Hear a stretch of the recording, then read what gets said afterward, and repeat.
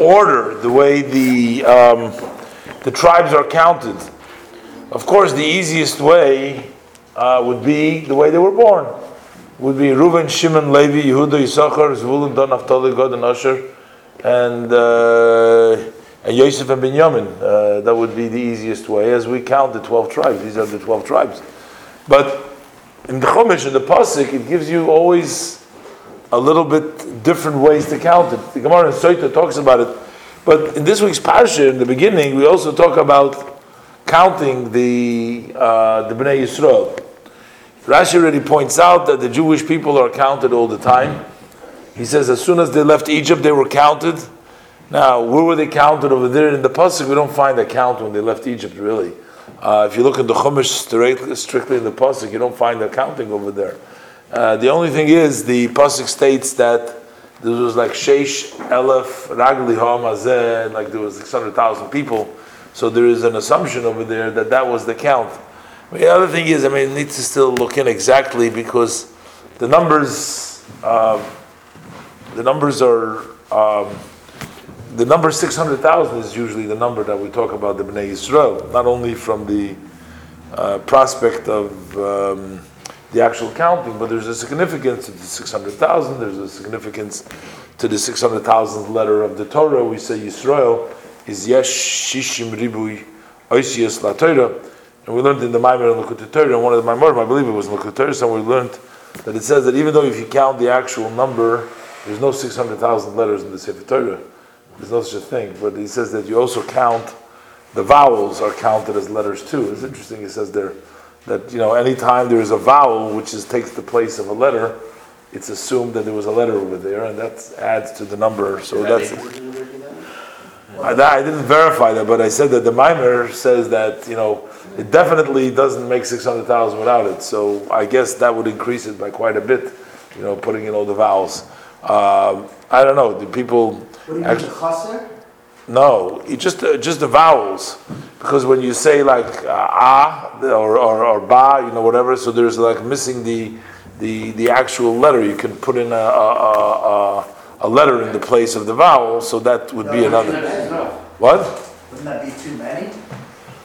No. Again, I don't really know. I just mentioned this because I think we learned it in Likutei Torah somewhere. I think when passing by, it just says the Yeshish Ribui Torah, and I think. I didn't verify or look at the source or anything else. It just quickly.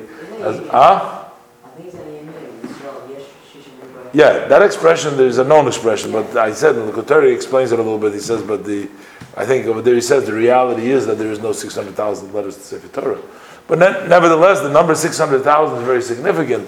But already we have Rashi deals with it. All the calculations. But the number is according to Hasidus also Kabbalah mainly you have the number 70. It starts with the number 70, went down to Mitzrayim, and then it branched out to 600,000. And even though that there's a lot more than 600,000 Jewish people out there, but they're considered like branches from the sparks. There are sparks of the sparks. Various different interpretations. But the number 600,000 is significant. It wasn't exactly 60. The pasuk. It talks about 600,330, whatever the exact number. But the interesting thing is that it's always 600,000. And then the real question would be also, which needs to be looked in. And again, I'm just talking out of memory now, so I'm not really b'toich inyanim. But the question would really be because the tribe of Levi is not included in the 600,000. They were besides the 600,000, and then And the reason is because they were counted separately, because they were meant to be and they exchanged for the Bechayrim, for the, as we learned in this, we're going to learn Tak in a few soon, we're going to learn in the Parsha, later on, actually in the Parsha, we're going to learn about their separate counting and how they were exchanged for the Bechayrim, etc. So, really the number over here is going to be a little bit problematic because the 600,000, when they went out of Egypt, that had to include the Levim too, because there's no reason not to include them. That included everybody, and it's still the same number of 600,000. Rashi already points also to the fact that the 600,000 seems to be exactly in both times, in both countings, seem to be exactly the same number. How does that come out? How could that be possible? And Rashi explains over there that with regards to the age, it didn't really change. It was in the same year. They counted them, anybody who was born in that year. But the point here is that they were always counted, and Rashi says they're counted because they're especially to HaKadosh Baruch Hu. But when they counted them, they didn't just count them. So Moshe Rabbeinu, of course, he was the main one, he was counting them. But the Torah says that together with Moshe Rabbeinu, there should be a leader from each tribe. And then the point that I was trying to bring out today, you see that the tribes, they had to send. Now, what is the order of the leaders of the tribes that they're saying? So it doesn't seem to follow the same order. The Gemara in Sot over there points out that, in various different places, in Shmos, you have the numbers of, tells you the different names over there, of their accounts in the order of the birth. Then the question was, in Har Gerizim and Har Evel, that's the discussion in Gemara in Sot, how the tribes were organized on the mountain. And then the Gemara brings down also the case of the Gemara of the Pasuk of Bamidbar. But one thing is very interesting, just so it's interesting to observe. While you have the order, Reuven, Shimon, Levi, Yehuda, Yisachar, they were Leah's children. Usually in all these countings, they're always together. They're like, on the same stone, and they're the same. Reuven, Shimon, Levi, in this case Levi wasn't there because Moshe Rabbeinu represented already the tribe of Levi. So there was no other representative for the tribe of Levi to go along to be counting together for the counting. When we each tribe gave a representative to be counted also with them, that didn't include the tribe of Levi because Moshe Rabbeinu presumably already represented for the tribe of Levi, so they didn't need another person from the tribe of Levi. But they had from each one of the tribes.